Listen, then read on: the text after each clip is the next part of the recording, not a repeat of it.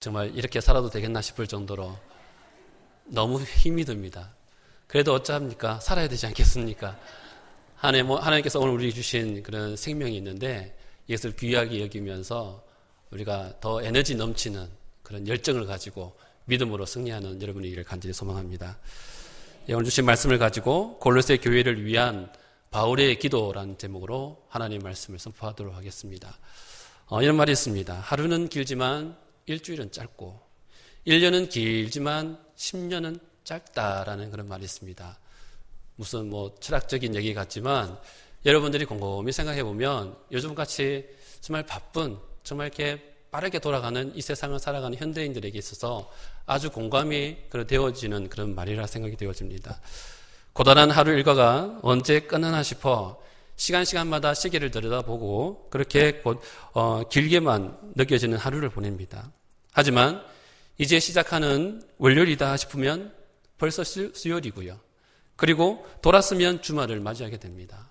또한 한 해의 계획을 세우면서 의미심장한 포부를 밝혀보지만 또 이 한 해를 어떻게 살아가야 하나 고민과 걱정이 앞서며 아주 길게만 느껴집니다.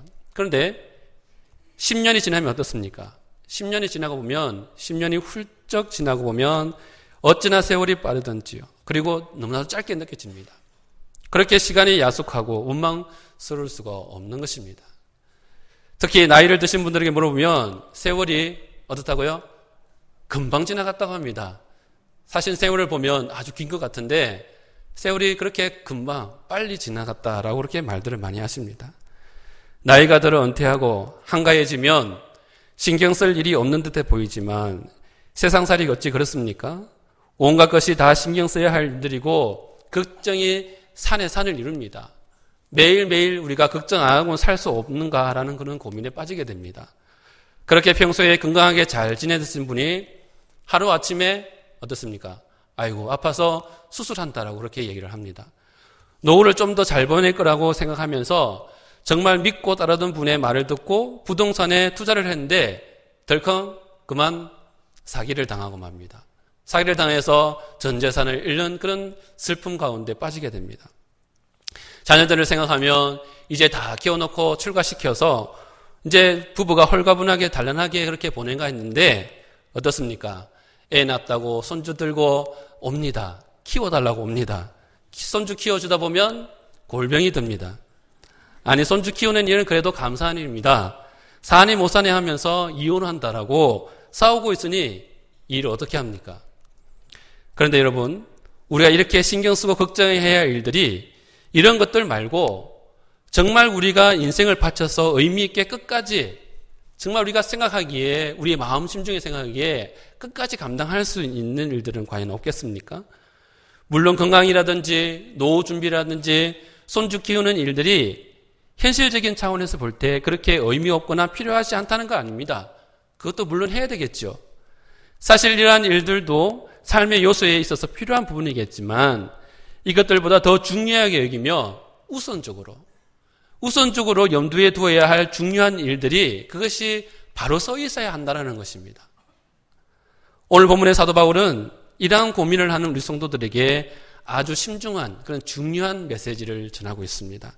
바울은 그의 인생에 있어서 가장 염두에 둔 일들을 생각하며 골로새 교회 교인들에게 지금 편지의 글을 적고 있습니다.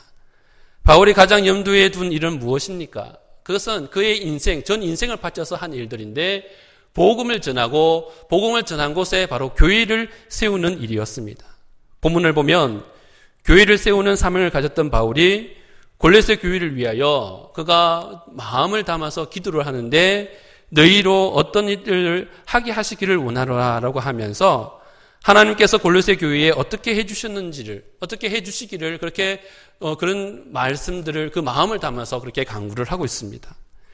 기도의 내용들을 들여다보면 그 구절들이 오늘 우리 모든 교회에 가장 필요한 그런 메시지들이 바로 여기에 담겨져 있다고 해도 과언이 아닐 것입니다.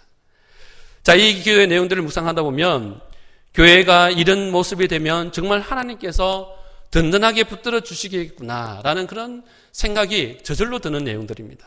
자, 그래서 오늘은 이 기도의 내용들을 압축해서 세 가지의 말씀들을 정리하며 오늘 여러분에게 전하고자 하는 것입니다. 자, 첫째, 골로새 교회를 위해 바울은 하나님의 뜻을 아는 지혜와 총명이 교회에 채워지기를 그렇게 강구하고 있습니다. 본문 9절 말씀을 보실까요? 너희로 하여금 모든 신령한 지혜와 총명에 하나님의 뜻을 아는 것으로 채우게 하시고 라고 그렇게 말씀을 합니다. 여기서 바울은 골로새 성도들이 진리를 분별하고 또 어떤 것을 선택하고 결정해야 할 때 하나님께로부터 신령한 지혜와 총명을 받아 하나님의 뜻을 분별할 수 있게 해달라고 그렇게 기도를 하고 있는 것입니다. 사실 골로새 교회를 생각하면 아직 시작하지 얼마 되지 않은 그런 개척교회와 같은 상황이었습니다. 성도들도 아직 초신자와 같은 모습이었습니다. 처음 교회가 만들어지고 신앙생활을 시작한 지 얼마 되지 않는 그런 모습을 가지고 있었습니다. 자, 그렇다면 바울은 어째서 이런 교회 성도들을 위해 기도하면서 그들이 하나님의 뜻을 알게 되기를 가장 먼저 그렇게 하나님 앞에 구하고 있는 것입니까? 자, 일단 이 말씀을 나누기 전에 골로새 교회가 처한 그 상황들을 먼저 알아야 됩니다. 지금 그들이 처한 상황이 어떠한 것인가를 먼저 알 때에 이러한 의미들을 우리가 알 수 있게 되는 것입니다. 사실 골로새 교회는 사도 바울이 직접 세운 교회가 아니었습니다. 그가 전도 여행을 하면서 소아시아 지역을 돌아다니면서 직접 세운 교회가 아니라는 것입니다. 바울이 에베소에서 한 3년간 거기에 머물면서 제자들을 양육한 그런 때가 있었는데 그 당시 이 골로새 지역의 출신이었던 에바브라라는 사람이 에베소에서 와서 이 바울이 가르치는 말씀을, 이 복음을 듣고 그가 회심하여서 그리스도인이 됩니다. 그가 그리스도인이 되어서 고향으로 돌아가서 교회를 개척한 것인데 바로 그 시작이 골로새 교회의 시작이었던 것입니다. 자, 그런데 당시 골로새 교회는 이 영지주의와 같은 이단 사상들의 침투로 인해서 신앙적인 혼란을 빚고 있었던 터라 매우 어려운 상황, 심적으로 영적으로 모든 일들 가운데서 어려운 상황 가운데 직면해 있었습니다. 이단들은 바울로부터 전해들은 복음을 가르치는 에바브라의 이 가르침이 전부가 아니었다고 주장합니다. 그것이 옳은 것이 아니라고 하면서 다른 어떤 것들을 더하여 붙여서 얘기하기를 그렇게 가르치기를 서로 다투는 일들이 일어났습니다. 여러분, 대부분의 기독교 이단들의 특징들이 성도들로 하여금 그리스도에 관해 잘못된 이해를 가르칩니다.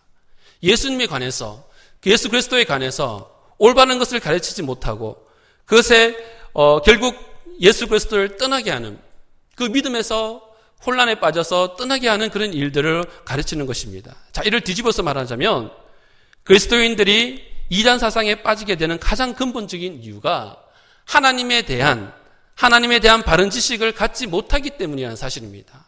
여러분도 잘 아는 이단이라고 할 수 있는 통일교나 신천지나 하나님의 교회 등 여러분 이 모든 이단들의 그 내용을 들여다보면 결국 그들이 하나님에 대한 바른 지식이 없다라는 것을 분명하게 알 수 있습니다.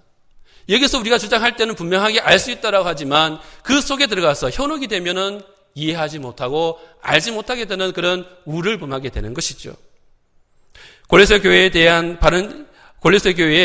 하나님에 대한 바른 지식이 없다라는 이러한 소식을 전해들은 바울은 그들로 하여금 그러한 위기를 극복하고 다시금 바른 신앙을 갖도록 하기 위해서 하나님의 뜻을 아는 지혜와 총명이 바로 그 교회에 가득하기를 채워지기를 그렇게 간절히 구하고 있다는 것입니다.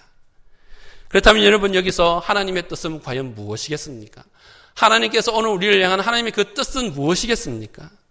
하나님의 뜻이라고 하는 말은 오늘 우리 인생을 향한 하나님의 기대와 목적을 가리키는 것입니다. 좀 더 구체적으로 말하자면 그것은 하나님 자신의 백성을 구원하여 하나님의 형상으로 완전히 회복되는 그러한 일들을 가리키는 것입니다.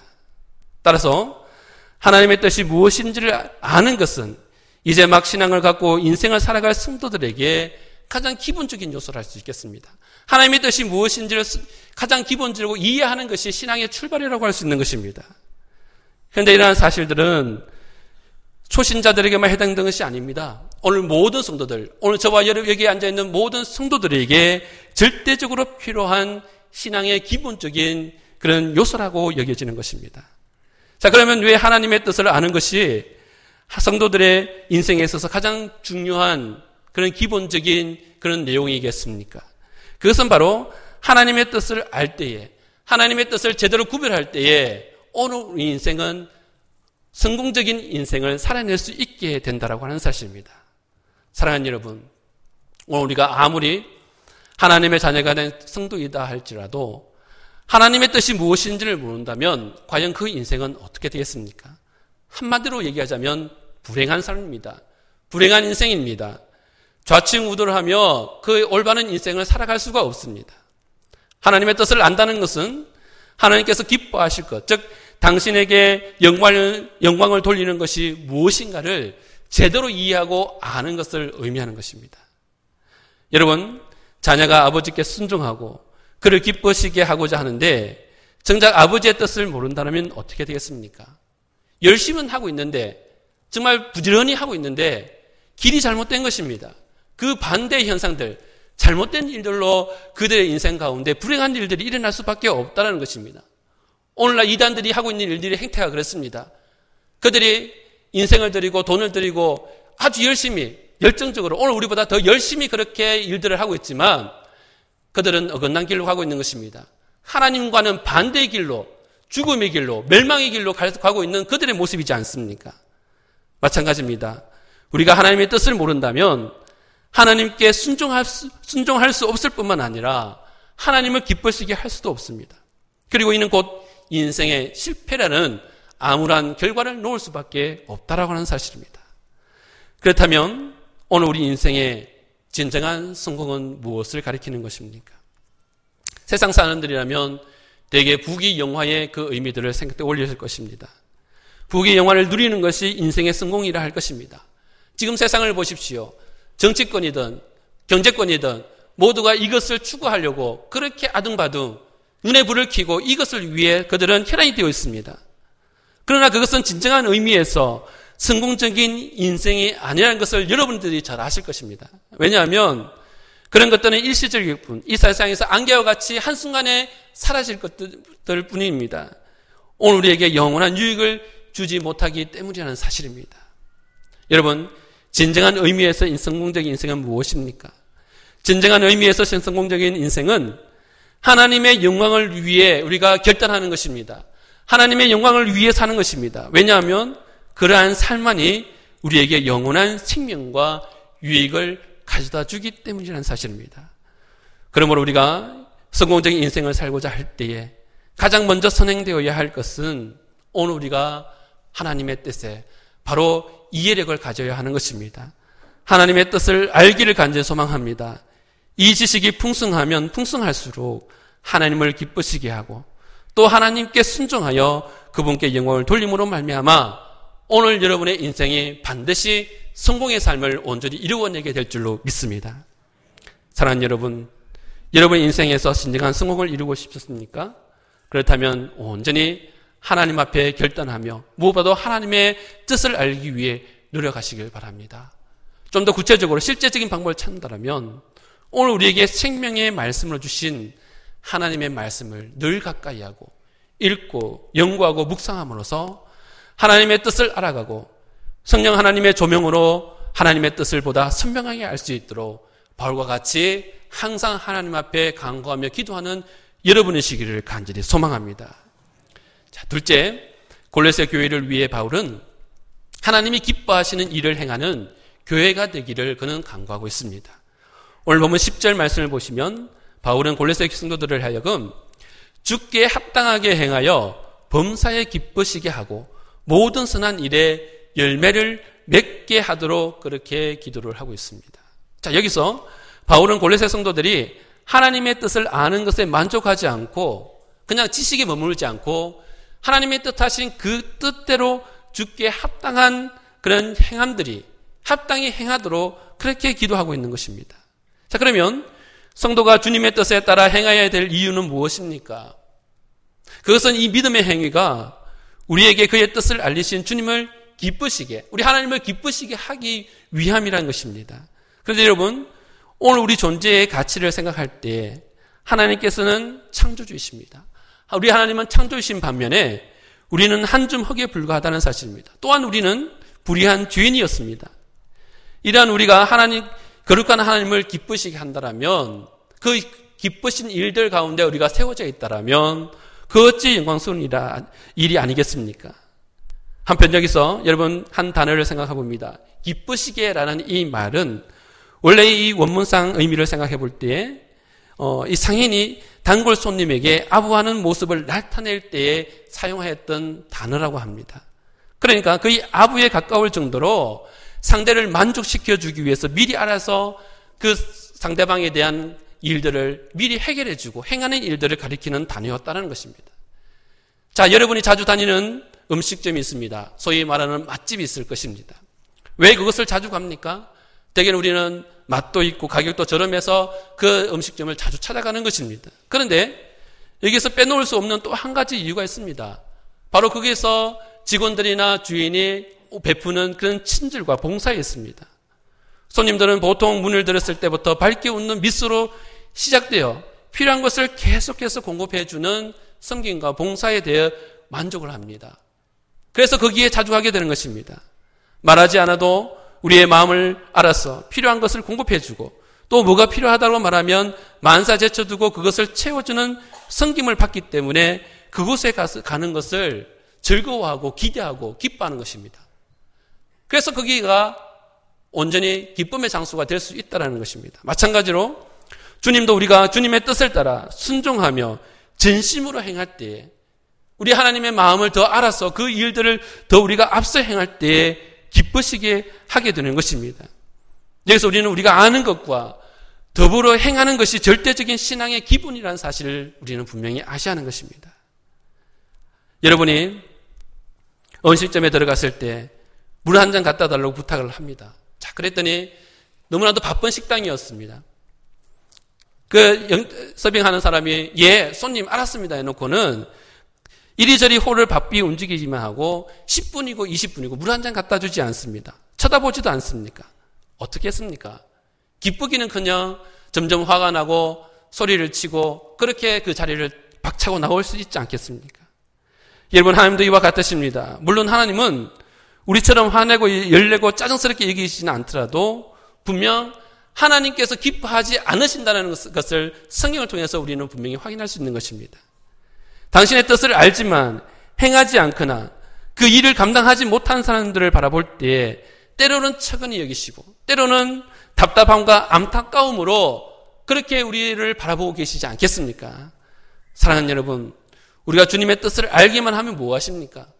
성경의 지식이 우리가 풍부하면 뭐 하겠습니까? 아는 대로 행하지 않는다면 아는지 모르는지 그것을 누가 알겠습니까? 진정 여러분이 하나님의 마음을 시원케 하고 주님의 진정한 기쁨이 되기를 원하신다면 주님께 여러분이 드릴 수 있는 최상의 서비스를 하나님 앞에 올려드릴 수 있기를 바랍니다. 그것이 바로 그분의 뜻을 알고 믿음으로 행하는 그러한 결과로 열매를 맺을 수 있게 된다라고 하는 사실입니다. 자, 이를 좀 더 구체적인 그런 행위로 말씀을 드리자면 그것이 바로 예배인 것입니다. 여러분의 삶의 모든 자리마다 하나님을 가장 기쁘시게 하는 진정한 예배가 온전히 회복되는 부흥의 역사가 여러분 가운데 나타나기를 주님의 이름으로 간절히 소망합니다. 자, 셋째, 골로새 교회를 위해 바울은 하나님의 역사를 이루는 거룩한 통로가 되기를 기도했습니다. 11절 말씀 보면 11절 그 영광의 힘을 따라 모든 능력으로 능하게 하시며 라고 이렇게 말씀합니다. 자, 이는 오늘 우리가 인생에 있어서 품어야 할 이 목표, 표대와도 같은 그런 기도의 제목으로 우리는 여겨야 할 것입니다. 자, 여기서 영광의 힘으로라고 할 때 이 힘으로 번역된 헬라어는 크라토스입니다. 이 크라토스는 신약 성경에 있어서 오직 하나님 한 분께만 사용되는 이 크라토스가 하나님께만 사용되는 말로서 외적으로 드러나는 그 힘을 의미합니다. 하나님께서 능력으로 행하시는 그 모든 일들 가운데 이것을 힘이라고 했을 때 헬라어 원어상으로는 크라토스라는 이 단어를 이 하나님에 대해서는 사용을 했다는 것이죠. 자, 그런데 이 하나님의 크라토스가 우리에게 나타날 때에는 우리 안에 능력이란 말, 헬라어로는 이 모든 능력이라고 했을 때 이 능력이라는 말이 헬라어로는 디나미스라는 이 단어를 사용했다는 것이죠. 그러니까 이 크라토스와 디나미스는 그 같은 맥락에서는 같은 의미로 우리가 사용되겠지만 엄연히 구분되는 그런 말로 사용되어졌다라는 것입니다. 자, 그러므로 본질을 통해 알 수 있는 것은 우리가 이 세상에서 살아가는 동안 하나님의 뜻을 알고 행하여 주님을 기쁘시게 한다는 것이 결코 내 의지로, 내 힘으로 결코 그 일들이 다 이루어질 수 있는 게 아니라는 것입니다. 그럼 어떤 말입니까? 하나님의 힘을 의지하여, 하나님의 능력을 의지하여 그분이 허락하시는 그 능력으로만, 하나님께서 공급해 주시는 그 힘으로만 그러한 모든 일들이 가능하다는 것입니다. 내가 즐겁다고, 내가 신난다라고, 내 힘으로, 내 의지로 그렇게 봉사한다고 그 일들을 통해서 하나님께서 기뻐하시지 않는 것입니다. 하나님께서 공급해 주시는 그 힘과 능력으로 행했을 때 그것이 하나님께서 가장 기뻐하신 일들로 열매 맺을 수 있다는 것입니다. 자, 그런데 우리가 하나님의 능력을 의지함으로 그의 뜻을 행하는 삶을 사는 것은 하나님과 세상에 있어서 각자의 그런 의미가 담겨져 있습니다. 앞서 말씀드렸듯이 우리가 하나님을 기쁘시게 할 수 있는 것은 그의 온전하신 뜻을 알고 그대로 행하는 삶이라고 말씀을 드렸습니다. 자, 그러면 그것이 세상을 향해서는 과연 어떠한 의미가 있겠습니까? 우리가 하나님의 뜻을 알고 그것을 행하면 과연 세상에는 어떠한 일들이 일어나겠습니까?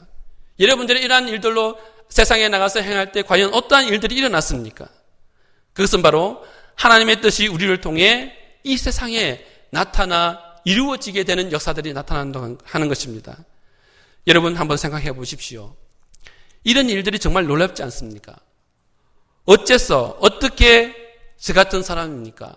저는 저를 보더라도 어떻게 저 같은 사람을 하나님께서 목사로 세우셨는가? 라는 생각을 가끔 하게 됩니다. 완악하고 부충한 나를 선택할 만한 아무런 조건이나 이유를 찾아볼 수가 없습니다.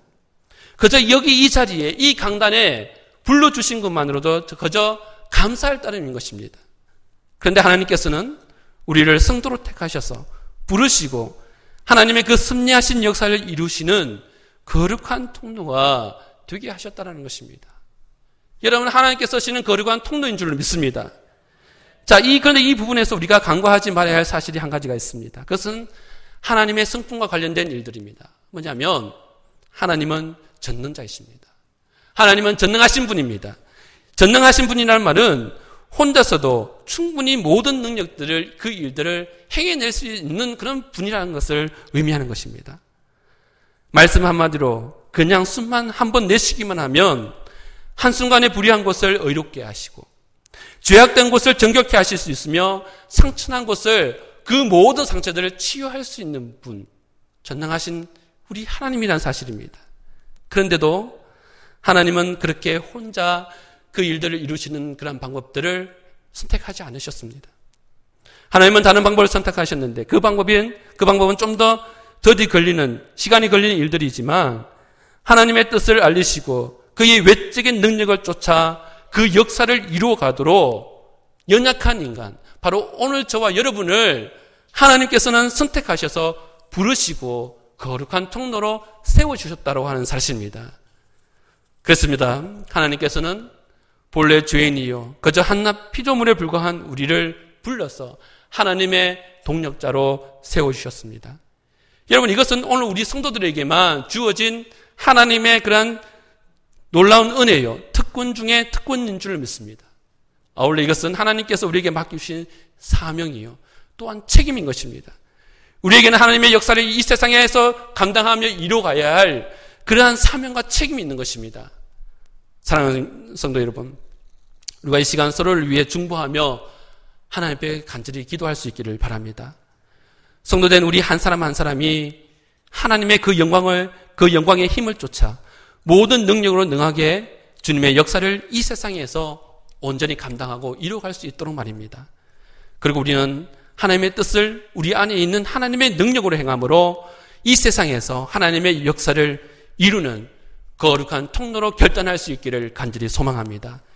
자, 이제 말씀을 맺습니다. 오늘 사도 바울은 감옥에 갇힌 상태에서 생면부지에 정말 한 번도 얼굴도 보지 못한 사람들에게 편지의 글을 적고 있습니다. 그가 골로새 성도들에 대해서 아는 것이라고는 그저 그 교회에서 온 에바브라라는 이 제자 에바브라에게 들은 그 말들이 전부입니다. 그런데도 바울은 그들의 소식을 전해들은 그날부터 그들을 위해서 기도하기를 쉬지 않았다라고 그렇게 말씀을 전합니다. 이는 바울이 멀리 떨어져 있어도 얼굴 한번 본 적 없어도 그들을 위해 하나님께 나아가는 수고와 시간을 끊임없이 하나님 앞에 결단하며 드렸다라는 그런 의미일 것입니다. 오늘 여러분들도 사도 바울과 같이 교회와 성도들을 위해서 여러분 이 기도의 동력에 동참할 수 있기를 바랍니다. 이 기도의 중보로 말미암아 우리 경주 남부교회에 하나님의 큰 부흥의 역사가 나타나기를 주님의 이름으로 소망합니다. 기도하겠습니다. 하나님 아버지, 이 시간 골로새 교회를 향한 바울의 중보의 기도를 통해 오늘 우리를 향한 하나님의 놀라우신 계획과 섭리를 깨닫게 하시고 섭리하신 그 일들을 통해 이루시는 하나님의 큰 역사에 온전히 감사를 드립니다. 날마다 하나님의 뜻을 헤아리며 알아가게 하시고 하나님이 기뻐하신 일들 가운데 가장 앞선 우리 믿음의 교회와 성도들이 되게 하여 주옵소서. 하나님의 큰 역사를 이루는 축복의 거룩한 통로로 사용하여 주시기를 간절히 바라고 바랍나이다. 이 시간 우리 주님 앞에 나올 때 성의를 지나며 귀한 것으로 준비하여 드리는 복된 손길들이 있습니다. 11조로 주정헌금으로 감사헌금으로 구별하여 드리는 이 예물들을 흠량하여 주옵소서. 봉헌하는 이 예물 위에 친히 축사하시사 하나님의 큰 기사와 기적들을 나타내 보여 주옵소서. 예수님의 이름으로 간절히 기도드리옵나이다. 아멘.